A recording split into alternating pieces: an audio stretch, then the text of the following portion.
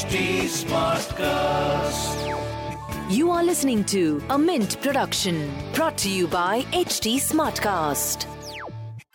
Welcome to My Money Matters, a podcast that helps you take control of your personal finance journey. 80C, Public Provident Fund, NPS, Equity-Linked Savings Schemes, Income Tax. These words are those that literally scare most of us.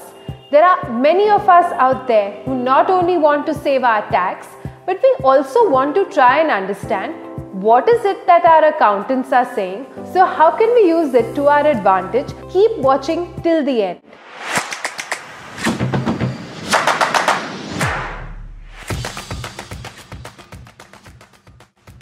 Let us first talk about the all-famous section 80C. What is this 80C and how can I use it to my advantage? LIC premiums, ELS, which is equity-linked savings schemes, and ULIPs are some of the schemes that investors can claim an exemption under section 80C of the Income Tax Act. But remember, if you choose the new tax regime, this will not apply and you will not get an 80C deduction. Wait a minute, so what does that mean now? The new tax regime will allow taxpayers who fall in the bracket of 5 lakhs to 7.5 lakhs to pay tax at 10% and not 20%. But they will forego their right to claim deductions. So you can either choose the 20% tax slab and claim all the deductions, or you can opt for the new 10% tax regime. By letting go of these tax exemptions, taxpayers who fall in the bracket of 7.5 lakhs to 10 lakhs could now choose the lower slab of 10% instead of 15%. In the same way, taxpayers in the bracket of 10 lakhs to 12.5 lakhs can opt for a lower tax rate of 20% rather than paying 30%, which would be under the old system. Now, let's explore these 80C instruments. The first instrument is called PPF, Public Provident Fund. This is known for its safety, high returns, and tax savings.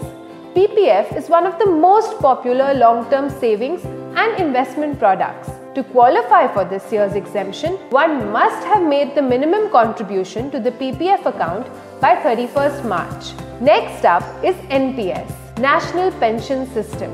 NPS has the advantage of allowing you to choose between equity and debt.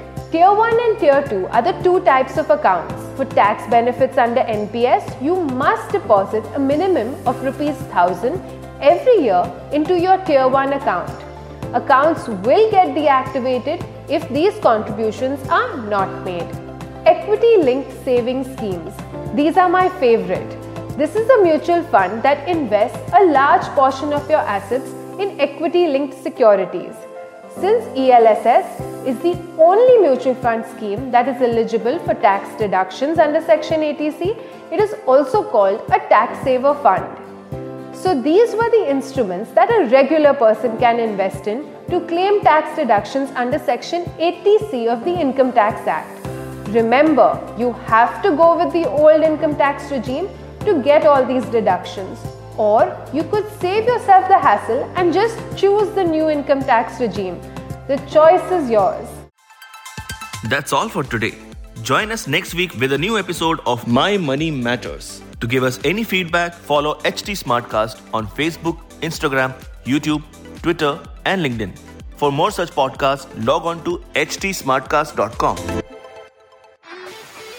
This was a Mint production brought to you by HT Smartcast. HT Smartcast.